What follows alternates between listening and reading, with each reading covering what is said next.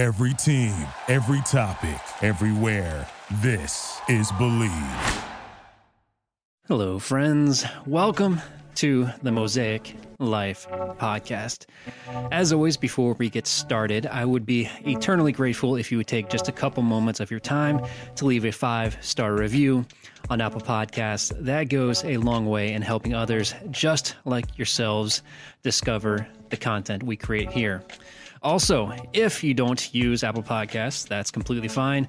The Mosaic Life podcast is available on all podcasting platforms, including Amazon and Pandora. Clicking subscribe is the best way to make sure you don't miss any future podcast episodes. And of course, I would like to welcome any and all new listeners to the Mosaic Life podcast. My promise to you always has been and always will be to provide the highest quality content for you and your life. My guest today is Addie Spahr Kim, and we have an incredible conversation about holistic health. And that word to me has always been fairly stigmatized, and thinking that it was a woo-woo type of Eastern culture medicine that didn't apply to us here in the West. Well, we spend a good bit of time removing that stigma from the word, and it really reinforced my idea that happiness in itself is holistic. It's an approach that we take full circle, from health, wellness, to our work, to our exercise, to every individual element of our lives. And Addie is doing her absolute best to instill that in her clients. Holistic wellness and healthy lifestyle expert Addie Spahr Kim has been helping others heal their bodies for over a decade. As a mama of 2 very active boys, she's all too familiar with the art of life juggling while balancing that with her own self-care and healthy lifestyle, and thrives on teaching others to do the same. Addie has a bachelor's and master's of arts in environmental policy and launched a green consulting business in 2008.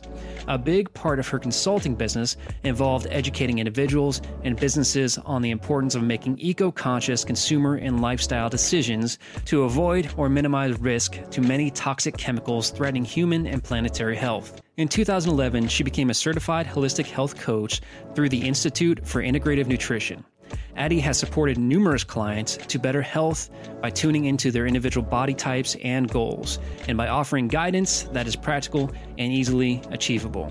I am so excited to have these grounded and intelligent conversations around health and wellness and happiness, and I hope you get the same benefit from them as I have. Please welcome my guest, Addie Spahr Kim. Hey, good morning. Good morning. How are you? It's midday for you. Well, I still have 1 minute left in morning, so that works.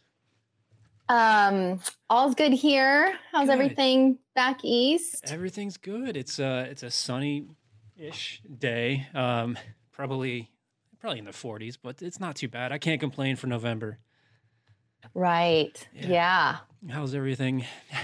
I feel like I keep asking all of my guests how the weather is, and I don't know why I asked that question, because it just makes me feel jealous, but I might as well ask you, how's everything going weather-wise for you?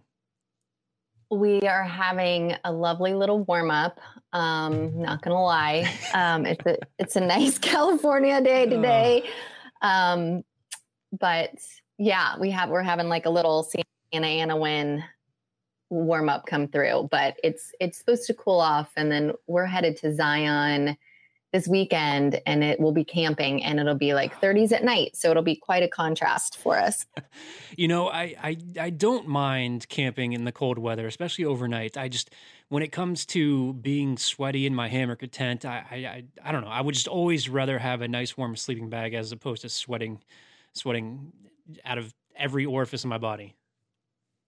I guess it's true. That's good perspective for me to keep. I'm not someone that likes to be cold. Yeah. So I'm having to do a lot of mental work to prepare for this, but that, you're right. It's true. It's better than being hot. Yeah. Yeah. I was, speaking of weather, I was just talking with Kristen Kurtz, and she was telling me how the morning that we spoke, she was out surfing in the ocean, and I can't. I need to. I don't know. I need to make a move at some point in time. I need that bliss, that nirvana.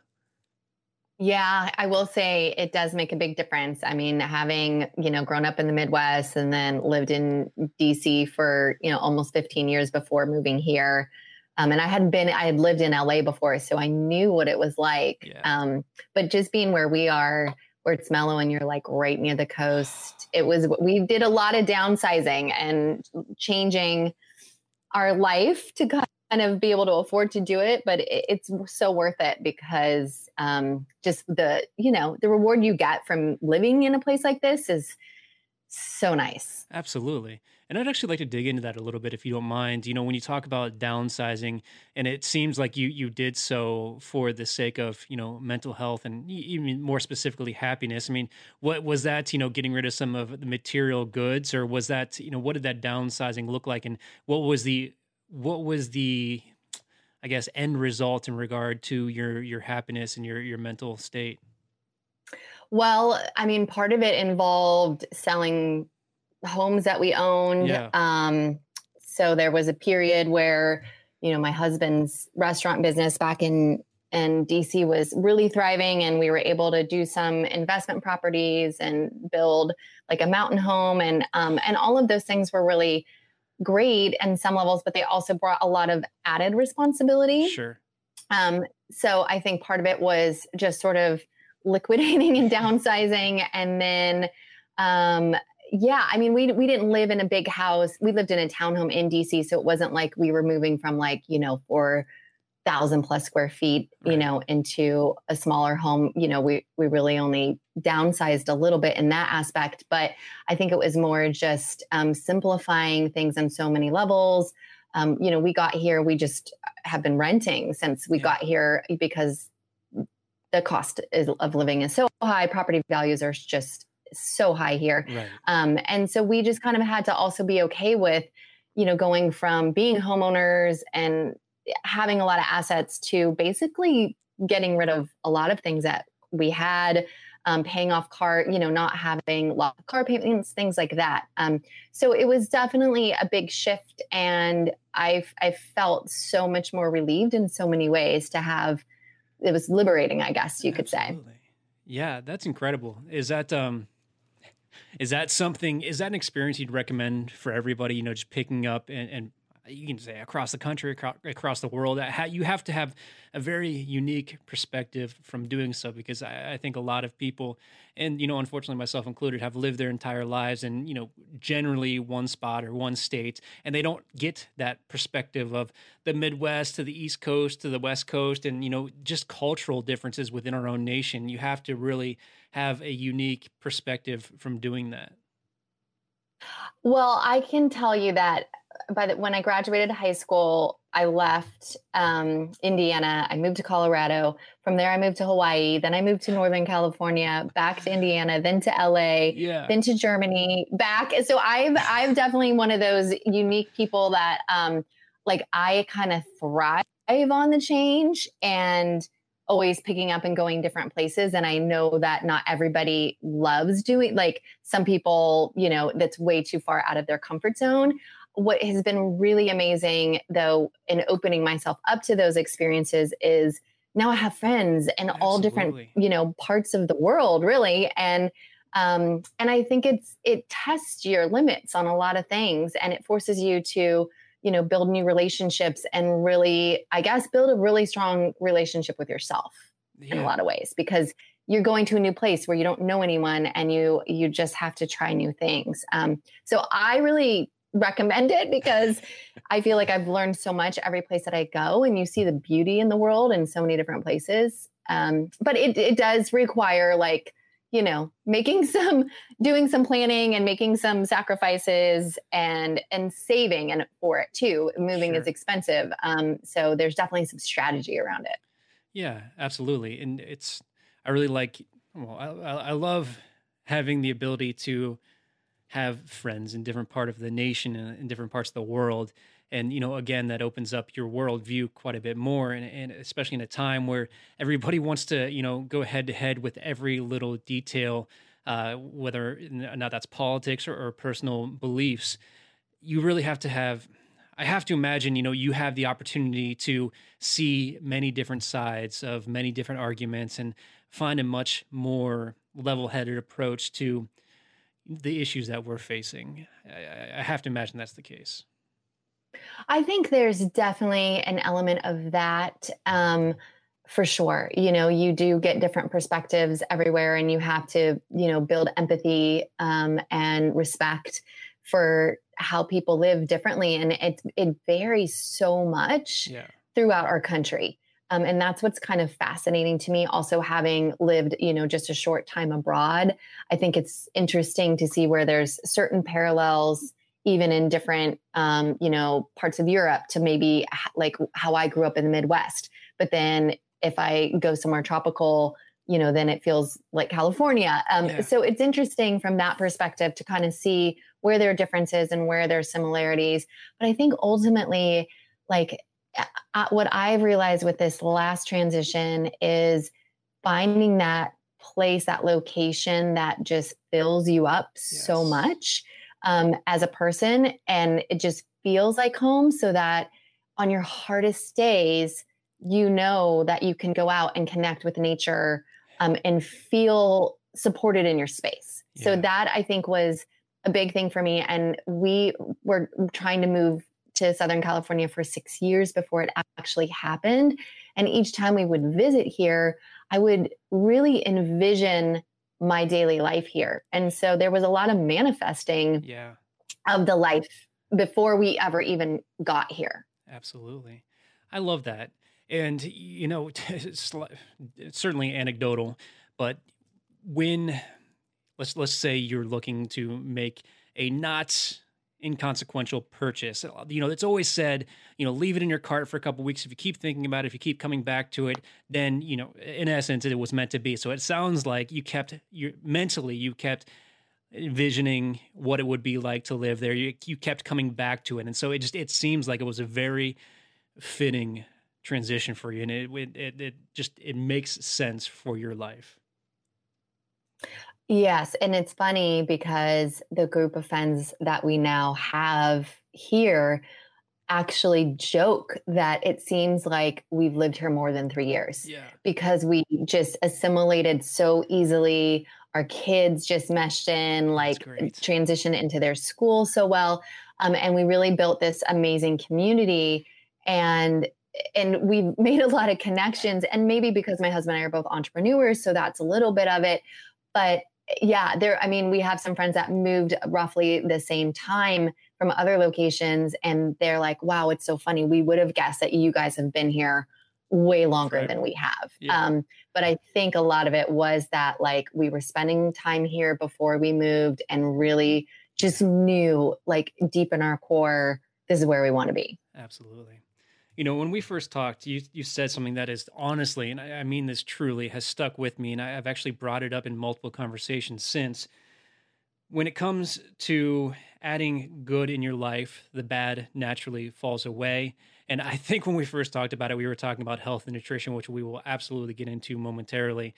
But that makes so much sense in the grander scheme, especially when it comes to people, when it comes to your environment. Adding good into your life so the bad falls away. And for you, in that move, and I know I keep going back to it, but it sounds like it was a big moment in your life. That was just adding so much good and positivity. And the way you talk about, your friends and the way that your children have intertwined with the children you live around, it just sounds like that was just adding a tremendous amount of good. Oh, 100%. And, not to get too much into personal stuff, but we had experienced quite a bit of loss during the years that we were living in DC. Loss of loved ones, loss of businesses, partnerships, a lot of things that were really hard and really heavy. And so I think, I don't want to paint this picture that, like, everything was going great and then we just transitioned to something greater. There were a lot of hurdles to overcome, but I think it was that, like, knowing what the good for us looks like and really, building a path to that and being super intentional. And then being able to really realize that and make that a reality. so that when you do get to that point, you're like, oh my gosh. And then all of that hardship and the traumas and the bad stuff does, just like, the nutrition side of it, it's like it does start to fall off, and then it gets replaced by the things that really do, make you feel whole inside and make you feel supported. So that was really important too, I think, because we had, this wave of loss happen. And so it was almost, this move was almost like a healing process in a lot of ways. Yeah. Well, that's good. I mean, I'm glad that it sounds like you were able to find yourself in a place where, I don't know if I'd call it solace, but you're happy now. And, it's that positivity is driving you forward. And especially in your pursuits, which we hinted at a moment ago, has a lot to do with health and wellness, nutrition. So I would love to really get into that, making that transition in regard to your diet and your lifestyle. What does that mean to you when you talk about adding good into that so that bad falls away? So let me see if I can, talk through this because there's so many things I could dive into with that question. I think just to give a little background, I think for me, we all have our own personal journeys in this world, right? We all come in with our own bio-individuality, our own DNA makeup, all of these things. And we have all these different sensitivities. Some of us, more to some things than others. And when it comes to how we take care of our bodies, there are definitely certain things that all of us need, right? We need this foundation of a rainbow of fruits and vegetables, micronutrients to support our healthy cells. We need macronutrition that are the building blocks that help give us energy and, move through the day. So there are all of these different pieces, but then there are all these other little nuances within our bodies, right? That we have to really learn. And I think, what I have become really passionate about is helping people find that foundation of good health that we all need, but then also paying attention to that, to those nuances, to our bio-individuality, and doing tweaks so that you're really creating a space where your body is thriving and functioning as optimally as possible. And that does require some different things for different people. But what I have found through my own health journey, which is what led me to being a health coach, is once you kind of get that foundation down, then you can really dig into those, the nuances. And then it really is about just adding the things that really support what your body's constitution needs. And when you start doing that, you see this big shift. So maybe it's your palate changes because you've been adding more greens into your diet when you didn't really love vegetables before, and you're finding like, they're not so bad, and I'm actually craving more of them. Yes. Or you're taking out dairy, but you're also adding a lot of other things that feel good to you. And so you're like, oh, I didn't really need that. So you are taking some things out, but it's about like, you're adding a lot of the good so that you kind of naturally do this shift. So that's sort of how I see it. I don't know if that answers, it does. Kind of what you were going with it. Absolutely. And so a couple of things, when you say health coach, can you kind of give me a definition of that? Because, when I think of, I don't know, tell me, is it the same as nutritionist? Is it a much grander scope? So you're not just dealing with nutrition, but you're also talking about, fitness, exercise, and other elements of your life. Talk to me a little bit more about what health coaching looks like for you. Yeah, that's a really good question. The definition may vary a little bit depending on, who you're talking to and what their background is. So my certification is in holistic health coaching, which is really whole body support. So there's an emotional and a physical component to what I do. It's different than, if I was like a trained dietitian, which typically looks at like how many calories are in something. And, it's a much more almost like a mathematical approach, I would say, to nutrition. And then it's probably a blend of like, kind of a more traditional nutrition degree which is, all about eating healthy, but maybe doesn't get into as much of like the mind body connection as much as like a holistic health coach does.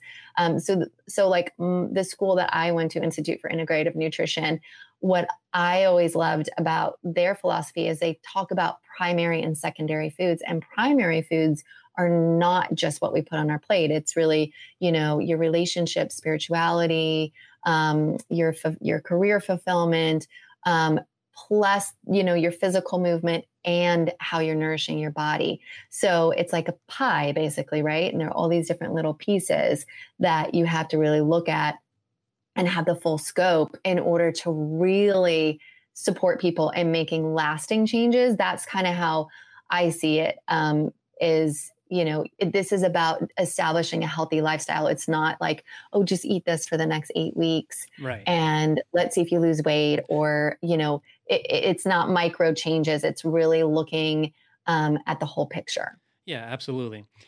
And so I want to ask this question because everything you just said is extremely practical. They are things, for the most part, that I've been practicing in my own life for the last 4 or 5 years. But to me, I'm hoping that you can help me shift my perception of this word. When you say holistic, I think a lot of people have a negative stigma, thinking that may be kind of a woo-woo word. And I don't think that's the case. And I think the way you just said it, like I said, is extremely practical. And I loved hearing everything you said. Do you see that a lot, or is that just my own personal, bias? No, I think that there's definitely stigma around it. And I think that because people don't really know what that means, Right.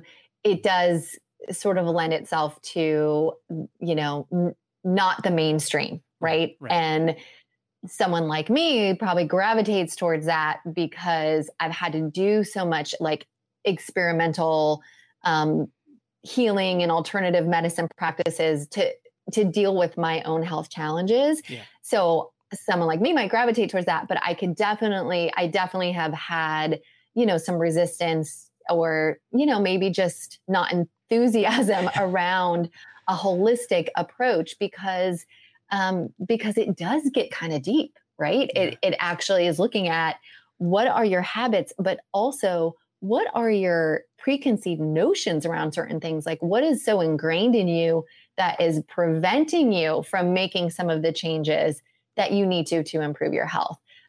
So I do think that you're right, that there's kind of this like woo-woo stigma around it, but then also it might feel almost invasive to some people who aren't willing to really dig deep and take a look at what is going on here from an emotional standpoint, as well as like a behavioral standpoint.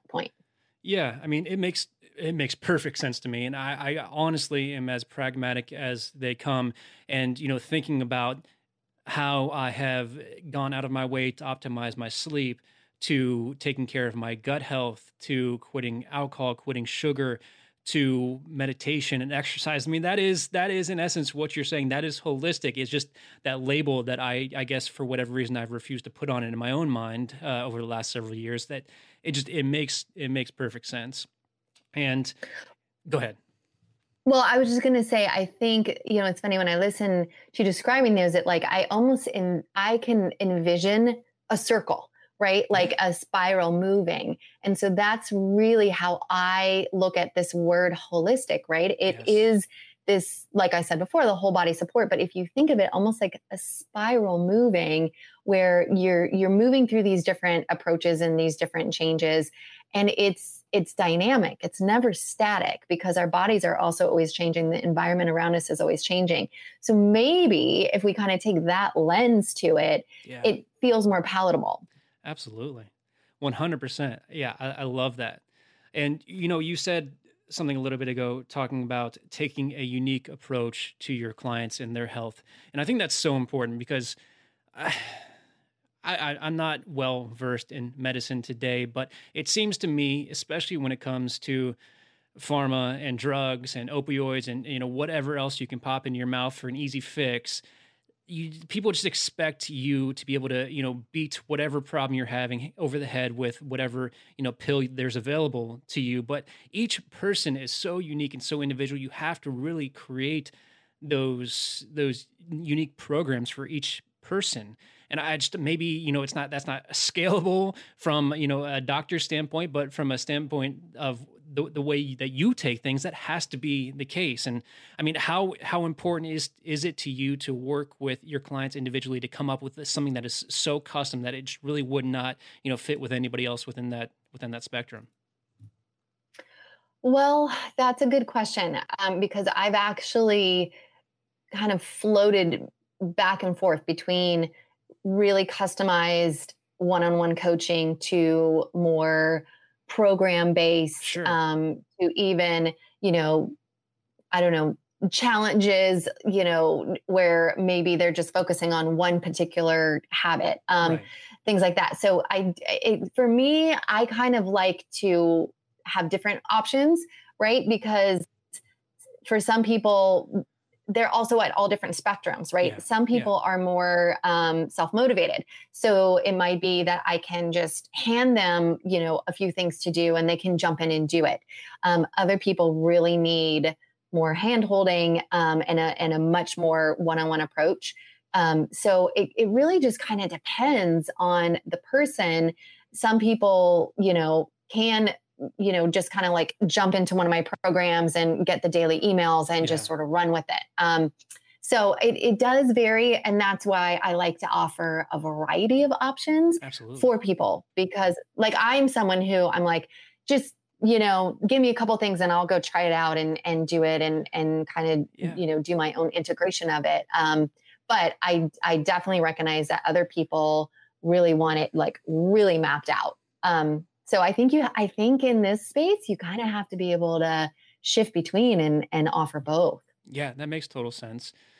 And so to dig a little bit more deeply into, some of the, I guess the types of programs that you offer, you mentioned, and just very specifically, you mentioned, cutting out dairy a little bit ago. What are some of those programs that you're offering your clients? What is some of the advice that you really feel that most, if not all, people can benefit from, whether or not that's dairy or whether or not that's, cutting out sugar or whatever that would be. And I'm fascinated by the dairy topic because I've considered cutting dairy out of my life previously. I've not done so, but I've heard just wonderful things about the way people feel when they take that out of their diets.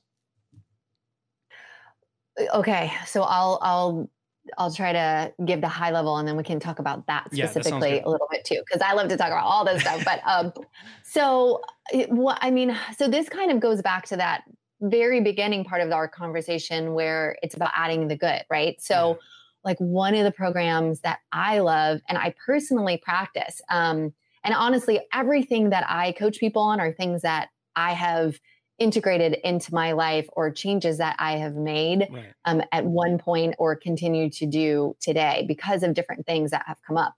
So I just wanted to make that clear. Like I'm never recommending something that I have not personally tried myself. Right. And that's really just important to me because I want to know that someone can get results from it. Absolutely. So one of the things, for example, that I do usually probably 3 or 4 times a year is like roughly every quarter, I'll lead this like whole body reboot. So it's a 10 days of, eliminating a lot of things that don't serve us. It's, eliminating gluten, sugar, dairy, alcohol, getting to sleep on time, committing to a certain amount of exercise within that period, hydrating, and then adding a bunch of goods. So using a plant-based protein powder that has become a big tool in my health coaching practice, as well as concentrated whole foods, which are really replenishing your body and giving you that good foundation of health every single day, but in a very convenient, affordable way. Right. So I kind of take all of those, and this is a program that was initially developed by this company where I get, the whole food concentrates and the protein powder. But then I kind of added my own elements to that. And so it's, I really look at this as like the oil change for our bodies. Yeah. I always use this analogy. Our bodies are high performance sports cars. So you're a Ferrari or a Lamborghini or, whatever it is, that, your favorite sports car. And you would not just go and put in, the cheapest gas if you had that car, right?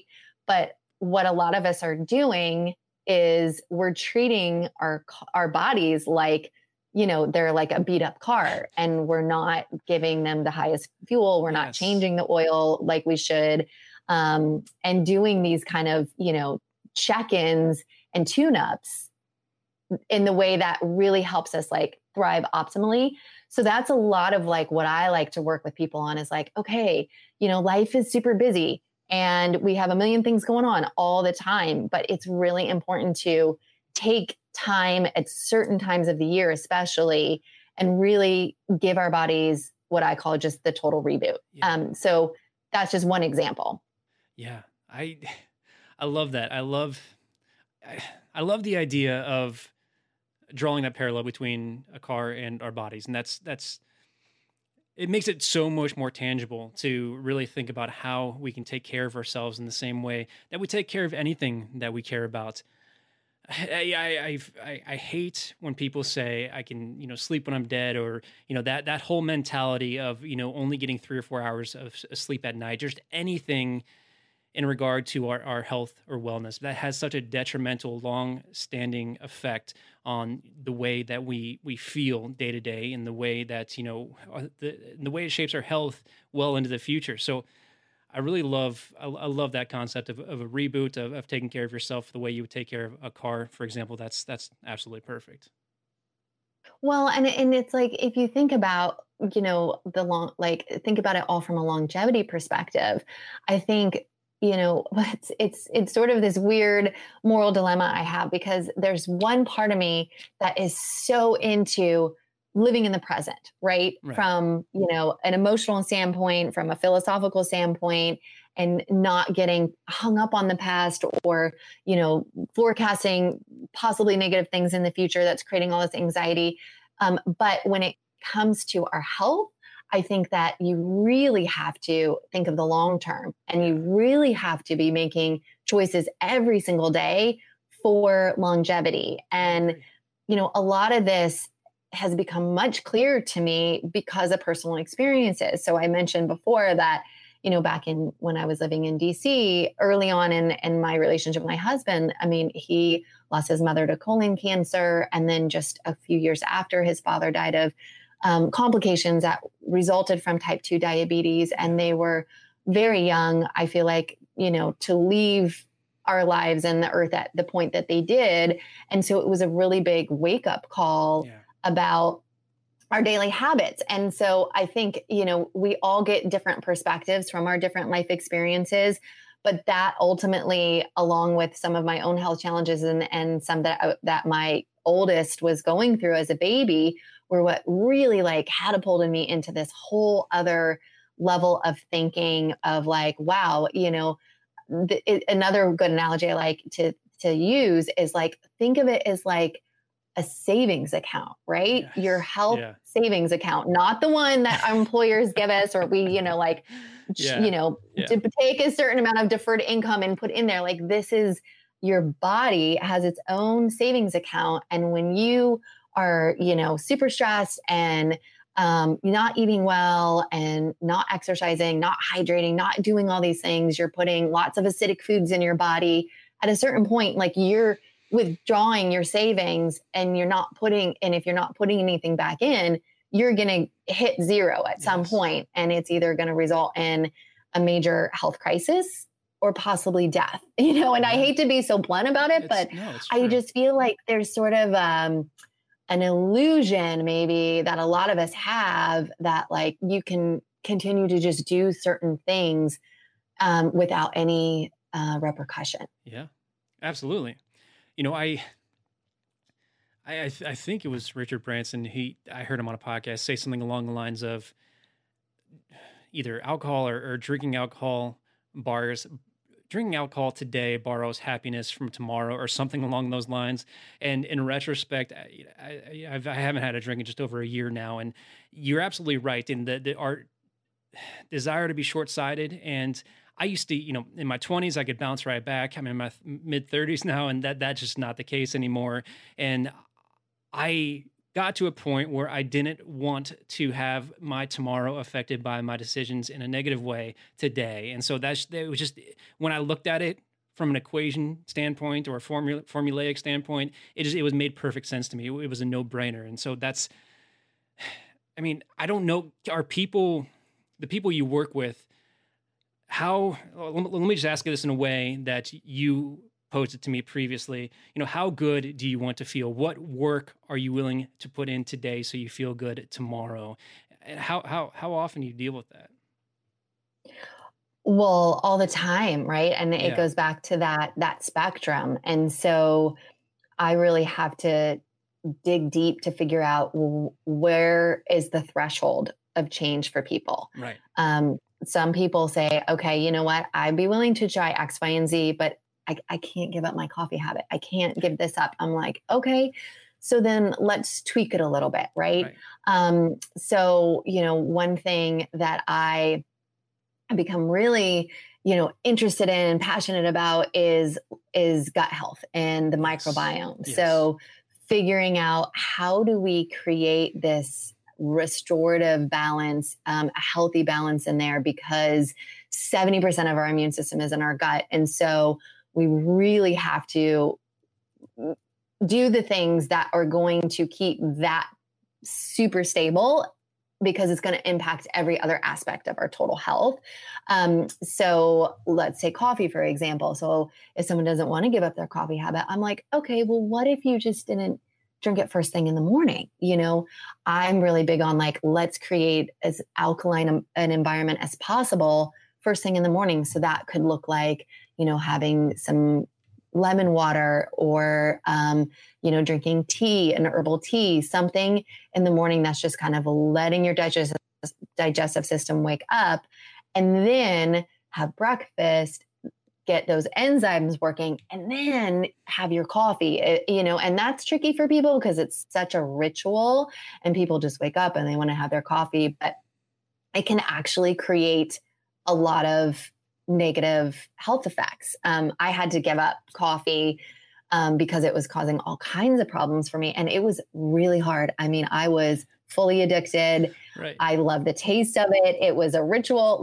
I'm never going to say that any of these things are necessarily easy. Some are easier than others. Sometimes these habits become part of our persona. So it becomes really hard, but I really love what you said of is it worth doing all these things today? What is it taking away from my future?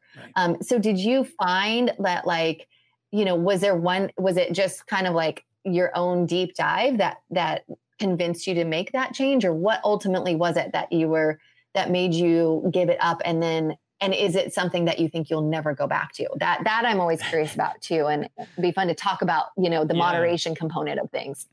Well, there's a lot to get into right there. To answer your last question first, I don't like to say never. I don't know where I'm going to be in a couple hours versus where I'm going to be in 10 years. I'd like to give myself the best possibility to have a life 10 years from now. So I don't know.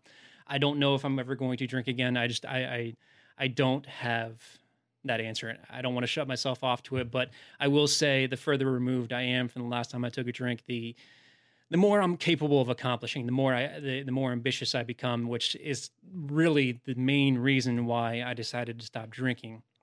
I guess to get into the genesis of it a little bit more, there's one very specific instance.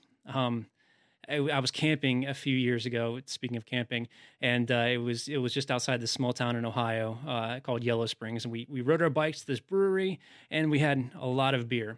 And I remember having a conversation with a friend of mine. This is very anecdotal, but we we're talking about life and physics, and I blurted out, oh, there's a lot of science around whether or not we're living in a simulation. And he just kind of looked at me, and he is a physics teacher in a school system. So, I mean, he's not, an unintelligent guy. And he looked at me and said, really, prove it, or something along the lines. And I remember not being able to pull any sort of detail from anything that I'd read. And I know when I am drinking, I don't have the capability to have deep and intelligent conversations. And, like this conversation right here, it's something that I really enjoy doing, and that it just inhibits my ability to think clearly. And so I remember at that point in time thinking, you know what, maybe alcohol is not the best thing for me. And so fast forward a little bit, I, went on a couple benders. My buddy was getting married. From between his bachelor party and his rehearsal dinner, it was not a good outlook for me. The next couple of days, I was just not feeling like myself. And so last October, I think 17th or 18th, actually at the wedding, I decided to not drink that night. And I remember seeing everybody dancing and having fun, and just me standing on the outskirts thinking, okay, you know what, I'm going to take a year off, 1 year, and I'm going to see how many of my goals I can accomplish in that year time frame. And I from there, I set 10 big goals that I wanted to accomplish. And, since then, it's been me hustling and working as hard as I possibly can to do the things that I've always told myself I was going to do, but I always put them off because there were other priorities in my life, such as drinking, going out, having fun. And so to answer your final question, in regard to moderation, I've actually had this conversation with a few people on this podcast, and I think I'm undecided on the outcome of it. I don't know that moderation exists, at least for me. When it comes to alcohol, I can't. I shouldn't say I can't. I very rarely am capable of having one glass of wine. That glass of wine turns into a bottle, and it was never a huge problem for me. I never got a DUI or arrested or anything for that like that, but it was inhibiting what I wanted to do. And so I don't know that moderation exists. And I would love to get your insight on that, because it's something that's the jury's very much out on. But yeah, that's generally been my story over the last couple of years. And that is why I quit. Well, I want to ask one quick question. Yeah. Of the 10 goals that you set, how many have you been able to achieve? Well, unfortunately, I didn't foresee COVID happening. So several of them got postponed. One of them was paying off my student loans. I did that. Another one was buying an old mountain bike and rebuilding it. And I'm in the process of doing that. One of them was going on a, silent meditation retreat. Unfortunately, gatherings aren't exactly happening right now. So that is still something I've been wanting to do for several years, and something that I told myself I was going to do this year. It is something that I fully intend to do, because from the people I've spoken with who have done so, it's been groundbreaking for them. And that's an experience that I would really like. And I'm trying to think of some of the other ones that I had on there. It's been a little while since I visited that list, but I have accomplished a handful of them, which I'm quite proud of. Oh, the biggest one was reading 52 books in a year, and I was able to do that, and it was a very good experience. Wow, that is really impressive. That's what, one a week? That was one a week. Yeah. Yeah. So that was, I love books. I love collecting them. And I got to a point where I realized, these books look great, but I don't know what's in them. And so, setting that goal was just, it allowed me to get through them. Well, so everything that you just said is so cool. And I want to commend you on really deciding that you were going to make a change, and then also having a time commitment for it, because I think that's also one of those things that gets really tricky, right? Is, we want to change certain habits that we know aren't serving us, but it's hard when there's looseness around it, I guess. Yes. And if you don't really commit to a certain time period just to start out. And I think, just the fact that you're recognizing, you don't know that it's going to be forever that, you're going to give up alcohol. But for right now, this is what, feels like the right thing for what you need. And I think that was, for me, with giving up coffee. Yeah. Interestingly, I tried to reintroduce coffee during COVID year, because the world has been crazy. And, there was a period where my kids were home 24/7, and we were trying to do school and do things. And I was losing my mind a little bit, and I was exhausted, and I was like, maybe I should try coffee again. Yeah. So I did try, integrating like bulletproof coffee, which is Dave Asprey. And like, I've gotten really into all the biohacking stuff. And so I was like, okay, maybe let me see if I can do this. And, I was able to tolerate it a little bit. But then what I noticed is like after a period of time, too much. And I went right back into like having these negative reactions like I did, 15 years ago when I gave it up. So now I'm kind of back off of it, maybe just like an occasional decaf, especially in fall, because it's cold. It's like I have this romantic idea or like romantic relationship, I would say, with coffee and like a latte, where there's just something about it. It's like this is why we get into these like addictions or whatever we have, right? It's like there's usually like an emotional component around it. But anyway, so I've been working around that. But I do think it's interesting because I do think that once you really like make some of these changes that get your body to feeling really good, then you can reintroduce certain things, back. And maybe moderation isn't always the right word, right? Because that almost makes it sound like, well, you can do it. There's that saying, you can everything in moderation. And I've caught myself saying this, but you're right. It isn't necessarily everything in moderation. It's really finding what the balance is for you. And that might mean eliminating it completely or just like in small doses. And so whether it's, any of these things, sugar, dairy, gluten, alcohol, caffeine, all of these different, I guess what could be, in some cases a vice or a habit, whatever role it plays, you have to almost really look at each of these things and figure out, what's the cost benefit analysis, right? Like, is it my instant gratification that is more important to me? So I'm going to keep doing these things, even though I probably don't feel great when I do it, or would I rather avoid it so that I can have more consistency in how I feel? Right. And that varies. I know for me, sometimes I'll go on, like I have this black licorice addiction. So when I'm not like really big into sweets in general anymore, and I've had to give up so much of them because my body's just so sensitive to sugars. But like every now and then I'm just like stressed or something happens and I will just like go on a binge of whatever it is. But I also will then like quickly course correct after and do some of the things I need to do to feel good. But I think it's okay to recognize that we're all human. This isn't really about, creating a life of perfection. That's never going to happen. And I never want any of my clients to feel like that's what they're going for. What they're really doing is looking for this like symbiosis, right? It's this equilibrium and making sure that, the pendulum as it's moving is moving in all the right directions and helping you feel stable. So that's just kind of another analogy to really think about all these different pieces, because it's not about deprivation. It's really about like how your experience clarifies is it's about doing the things that are going to help you, thrive and interact in the way that you really want to, and not wake up with like all these regrets about something you did or how you feel. Absolutely. You touched on a couple of important points in there. And one of those is setting that baseline. You talk about your experience with coffee and trying to reintroduce it into your diet or your life. But over the last, I think you said 15 years in which you have not been drinking coffee, you've been setting a new baseline for yourself and the way you feel. And so to me, it sounds like when you reintroduced it, you're disrupting that baseline and you realize that it really wasn't adding the value that you thought it had in the past. I mean, is that a correct assumption? Yeah, absolutely. And the thing is, I think you can get really creative. I mean, what I have done instead is found substitutes for what that feeling I want to have. So for example, right now I'm drinking this adaptogenic coffee alternative and I steam some oat milk and I put some honey in it. So it feels like a coffee drink. Yes, it's warm and it has that like coziness to it, which is what I crave.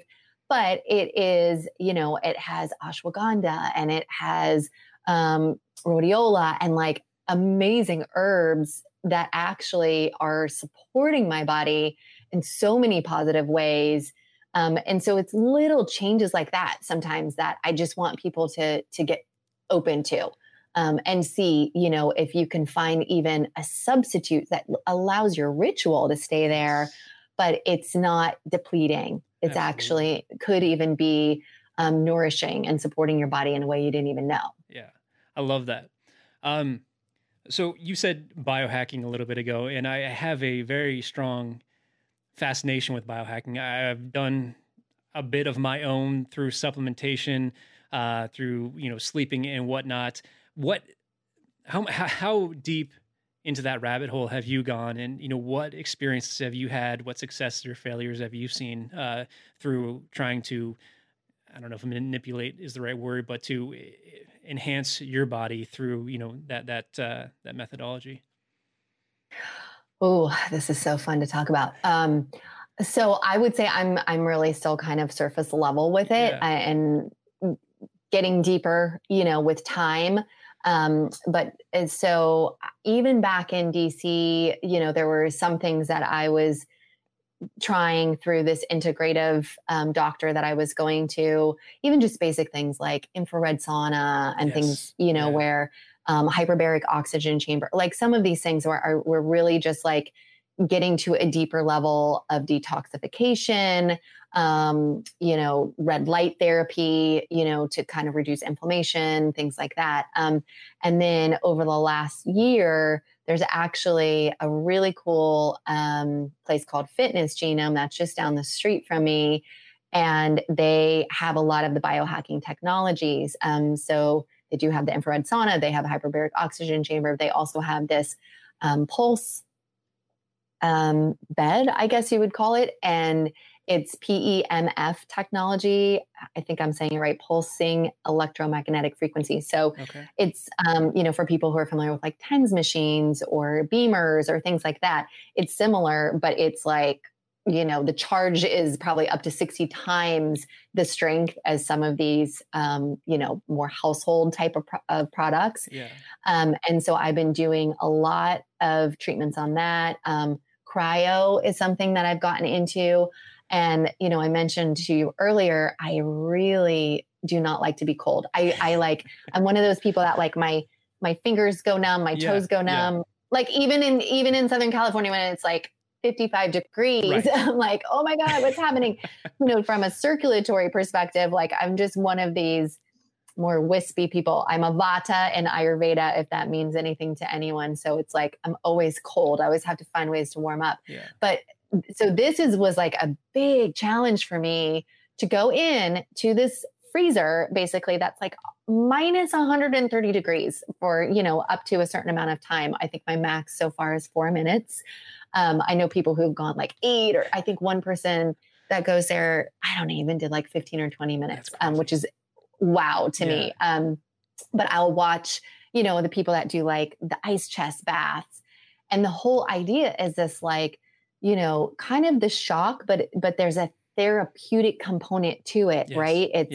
It's, getting your metabolism working more. It's helping burn fat. And then just getting your body, really awakened. Like the clarity that I have when I come out of that cryo chamber is amazing. Like I could be, having like brain fog or just like a sleepy day. And I go into the cryo and it's like, wow, like fired up, I'm ready to go. So there's just like a lot of cool benefits to doing these different things and pushing our body to the limits. And so back kind of to like that Bulletproof Coffee by Dave Asprey, who's like a big, biohacking proponent, and has just done a lot in that area. It's the same thing kind of with even some of the foods that you can kind of put into your body.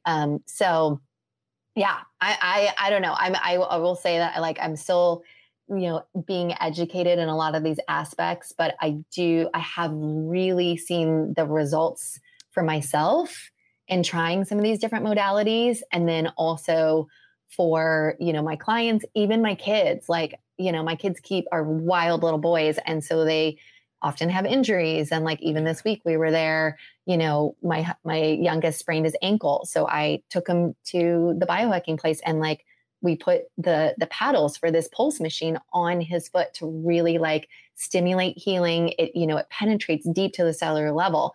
So it's really like a whole communication system, that we don't even tap into in our own bodies. And then also this grounding element, right? Like, we're made up of ions, and it's really important that we do some grounding to really, again, like, come back to that idea of like maintaining our equilibrium. Absolutely. Everything you just said was amazing, and I'm gonna have to dig a lot deeper into some of the newer things that I'm not familiar with. But I have always had a fascination with cryotherapy. There's actually a facility right down the road from me who offers it, and I've never done it. Now, that said, I do take cold showers every single day, but obviously that pales in comparison to actually doing cryo. But I love the idea, and I'm really, now I'm going to push myself to actually go do it, because the way you made it sounds incredible. Well, and there are different types of cryotherapy. So I do know some people that have had not so great experiences with it, depending on how it's set up. And, so it's good to really like kind of research and find out, and look at the reviews and things like that. But yeah, I really am a proponent. I mean, I feel like my next step is to like go do these like polar plunges or something like that. Yeah. But even the cold shower, it's funny, since I started doing cryo, I have been forcing myself to do some of that, like, a couple minutes of like in really cold water in the shower, just to wake yourself up. And I think any of those things that you can do is great, Absolutely. Yeah, we're just starting to get the cold weather here, so my water's getting colder and colder, and it sucks, but at the same time, it's amazing. So I am looking forward to that. Yeah, no, I think that, because then you have the reward, right? You can do that, and then you can get the warm up. Yeah, absolutely. Absolutely. All right. One more big question I want to ask you before we start to wrap up here. When it comes to parenting, you were just talking about your kids, how important is it for parents to model healthy habits, especially in their children as they're coming up? Whether or not that's diet, nutrition, health, wellness, whatever, all-encompassing areas you want to include. But how important is that to you? How often do you try to instill that in parents, new parents, or old parents alike? Well, it has become probably the one of the biggest focuses in my coaching practice, honestly. So a lot of what I do is a lot of support for women, especially middle age, who are already mothers and kind of moving into this transition, especially into midlife and menopause, and the body is changing so much. But then it's also supporting this mindset of modeling the right behaviors, so that our kids really have the tools to be successful in all areas of their life. And I think one of the things that I realized is through my own health journey is, my mom was a great mom, and she, really emphasized, the importance of nutrition and cooked healthy meals for us. But I think that, even the concept of what was healthy when I was a child has changed so much. The world has also changed dramatically. We have, over 80,000 man-made chemicals that have been introduced into our environment. There are in our household products, beauty products, cleaners, in the food that we eat, in our water, in our air, all of these things that we're exposed to every single day. So I think part of it for me is also getting parents to recognize that there is an environmental toxin component that we have to have an awareness about, because when you have children, they're small. Yeah. They can't necessarily filter out things the way that our bodies can once they've matured. And so it makes them even more susceptible and, can pose a greater risk to their little growing bodies. So for me, it's like this, again, it's kind of going back to that spectrum of health. And so there's like this idea of like really creating consciousness and awareness from as early on as you can, and then really being a role model, but then also setting boundaries. And so this is hard for a lot of parents. I think it's hard. I think we're kind of in this new era of like parenting where we want to empower our kids and we want them to make choices, but we almost sometimes don't set boundaries or don't give our kids consequences in the same way maybe than in generations past. So like in my household, my kids have a lot of flexibility and freedom to do a lot of things, but there are certain non-negotiables. Their non-negotiables are that they have to get these concentrated whole foods in their body every single morning with an omega and a probiotic. Like they have to do that. And we talk about why it's important for their bodies. They're active. They want to play. They also want sweet treats and they want other things. And so I think it's not just modeling, but also explaining to your kids and helping them understand how this is self-care for them and how those habits are going to really just make them stronger and grow healthier and be able to do all the things that they love as kids. So we have these conversations all the time in my household. And there are days where, you know, one of my kids isn't feeling great or a little bit run down, or maybe they get a sniffle or allergy or something. And they're like, okay, mom, you know what? I feel like having this for dinner, or can I have some of the extra, you know, plant concentrates, or like they're really starting to make that connection just at, you know, at 8 and 10. I mean, and this has been going on for a couple years now. So I don't think that, you know, it's ever too soon. And it's also never too late to really instill healthy habits and make your kids understand why it's so important. I mean, you know, the way that our food has evolved, there's a statistic that that I often refer to, and there's been these studies done. You would need to eat 26 roughly apples or something like 20 peaches today to equal the same nutrient value as one like 100 years ago. That's insane. It's insane, That's right? crazy, And so when you think about that, like it goes beyond just the like, oh, eat a couple carrots or eat a couple apples and you're going to be fine. Like you got to have the rainbow. You got to have all of these different things. And with kids and their pickiness, like I get it. My youngest one is super picky. He would love to just survive on bacon and any white foods, you know, mostly bread. He's just like a bread guy. And he's not a big eater in general. And so we really have to negotiate. It's not easy. We have a lot of battles around it. But as time goes on, I see him making more healthy choices, expanding his palate little by little every single year. And I can only hope that that is going to continue to grow and evolve as he gets older. And then also you're setting that foundation before kids get into their teens. Once they're teens, like every parent I know that has teens already is like, yeah, forget about it. Whatever you did, like do it now because, you know, when they become teenagers, they're just going to be like, whatever, mom and dad, I'm going to do what I want to do. So I also kind of have that in my mindset of like, okay, let's build this really good foundation right now. So hopefully when they get into that rebellious teenage mode, they're going to, you know, maybe reject it for a little bit, but then they'll come back to it, which is a lot of what I did. You know, I like had this kind of good foundation, rejected a lot of it middle school, high school. And then I really felt the impact of it in early college days. And so then I had to really get on this course correction path. But it was long and it was miserable. So I want my kids to have an awareness now so that they will know how to course correct when they need to do it. And what you said, it was absolutely perfect and so true. It's never too soon. And just as importantly, it's never too late. And I fear that a lot of people think that it's too late for themselves to start taking care of themselves. And that's wrong. I mean, you can start today. And I think that's extremely important.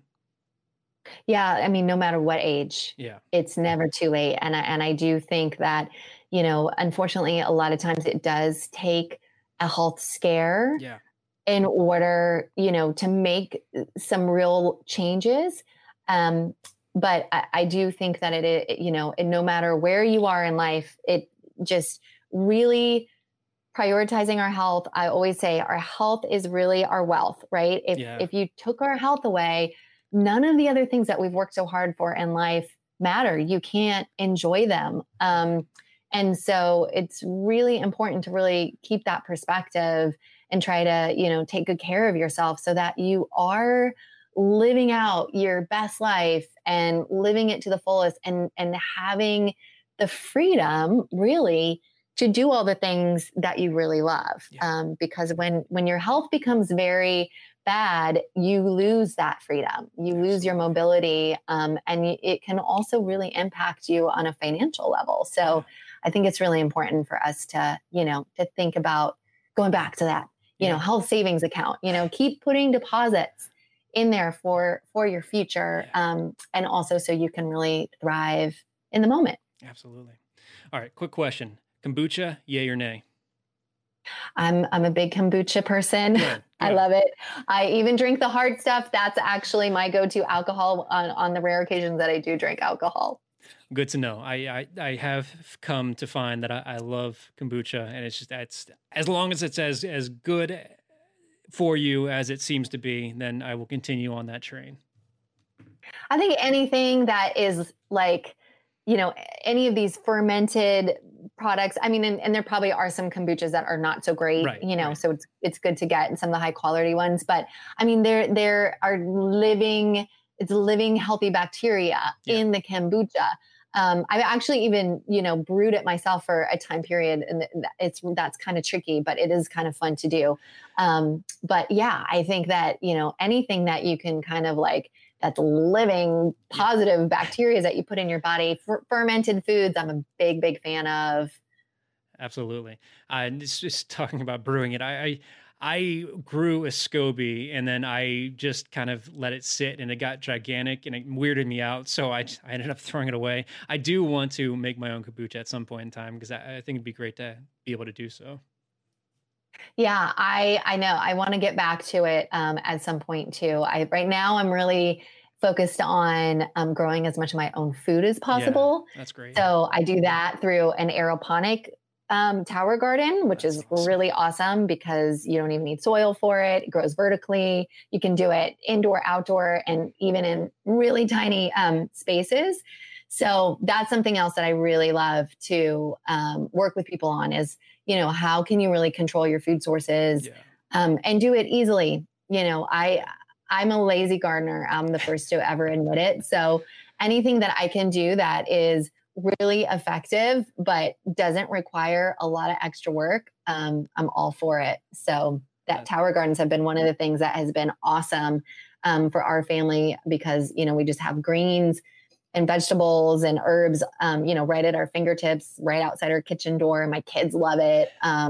Their school does it, so that there's a lot of tools out there for people to be able to really, embrace and take control of their health, in a simple way. Yeah, that's amazing. I'm going to have to try that. I like trying my hand at gardening, but I've never been quite good at it. So I will give that a shot.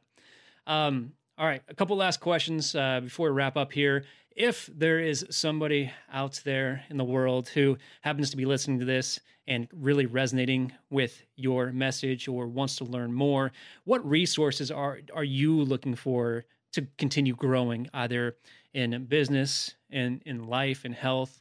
And, if there's somebody who could lend those resources, what would those resources be? Oh, that is an excellent question. Like almost like a business to business type of resource. Yeah. Okay. Well, so one thing that I just started to explore is virtual assistant services. Just being, a business owner, a busy mom, juggling a lot of different things. I feel like for me, learning how to streamline a lot of my content sharing, offering programs digitally, virtually, obviously, what's happened this year in 2020 with COVID and how incredibly drastic a lot of our lives have changed in terms of our interactions, any kind of resources and tools and how to do events virtually, things like that would be amazing. Because I used to operate so much in person and do live events. And so I'm really having to think creatively on how to get the word out and offer services to people in a much different way. Well, there is somebody I would like to connect you with. She's been a guest on the podcast. And her name's Anna Bitters, and she herself is not a virtual assistant, but she works with them, and she specializes in a lot of what you just mentioned. So I will connect the two of you offline if that's something you would like. Yeah, that would be amazing. Awesome. And then my final question, my favorite question, as I mentioned to you, books are a huge part of my life. And I always like to know which ones have had the biggest impact on the lives of my guests. The book you mentioned here, and I'll let you share it. I've never heard of before, so I'm looking forward to you mentioning it, what it is, and why it's had such a profound impact. So the book I told you about is The Unbearable Lightness of Being. It's by Milan Kundera, who is a Czech author. It's an old book. I mean, it's been around for a while. It's something that has played a big role in my life for probably 25 years. And it's not a self-help book. So it was interesting kind of, digesting some of the information that you've put up and people have shared on your podcast website and all these amazing books and inspirational books. And I love all of that too. But what's interesting with a book like Unbearable Lightness of Being is that there are all these different stories woven together throughout this book. But he is such a masterful writer that he will sum up the feelings that his characters are experiencing with these really like profound philosophical statements that you read and you're like, oh my gosh, he just summed up a feeling that I've had, but I would have no idea how to explain it in this way. And he does that. And so it's kind of, for me, it was like a coming of age book. I read it for the first time in my 20s when, there were a lot of things happening and I was really evolving into adulthood. And I think it just gave me a lot of perspective. And really the idea of this unbearable lightness of being is that a lot of times we want to numb out, or we think bliss, ignorance is bliss. And so we should remain ignorant and not dig deep into things. And I think that when you recognize that actually when you allow yourself to feel deeply and you deal with the traumas and the burdens and things that all of us have happen to us, it actually grounds us in a way that gives weight to our lives. And actually we see the importance of certain things. And so that's really kind of what the idea behind this is that, almost when you like check out from reality, that it becomes unbearable at a certain point. Like you're just floating through time and your life. And you may end up at a point where like, wait a minute, it doesn't feel meaningful. You don't have all of these beautiful memories and things. And so it's allowing yourself to like feel the weight of the world. And that actually is what gives meaning to our life.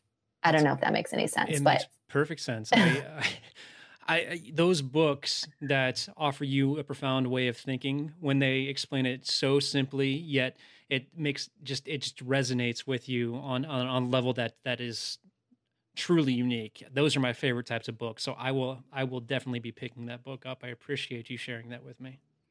Yeah, I would love to know what you think after you read it. Perfect. Well, Addie, I really, truly appreciate you coming on the podcast here. If somebody would like to learn more about you, if they would like to connect with you, what is the best way for them to do so?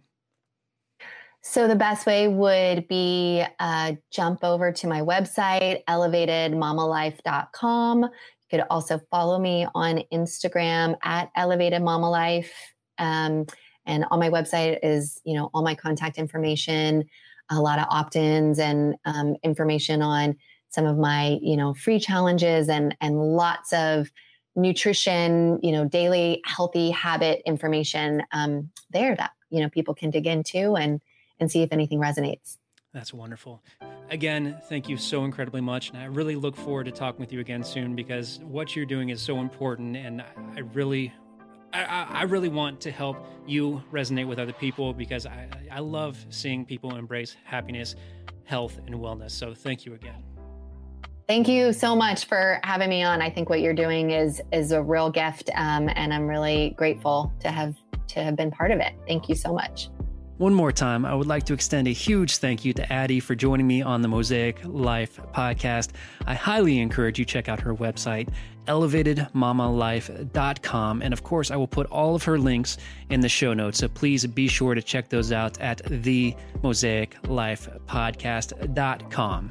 As always, if you enjoyed today's episode, I would be so extremely thankful if you would take a couple moments of your time to leave a 5-star review on Apple Podcasts, or just click that subscribe button. That way you don't miss any future episodes. Thank you all so incredibly much for spending an hour of your time with Addie and myself. It means the world to me, and I really hope the information here has a positive effect on your lives.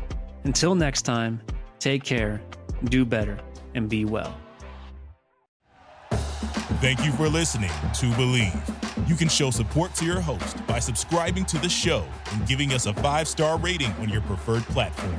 Check us out at Believe.com and search for BLEAV on YouTube.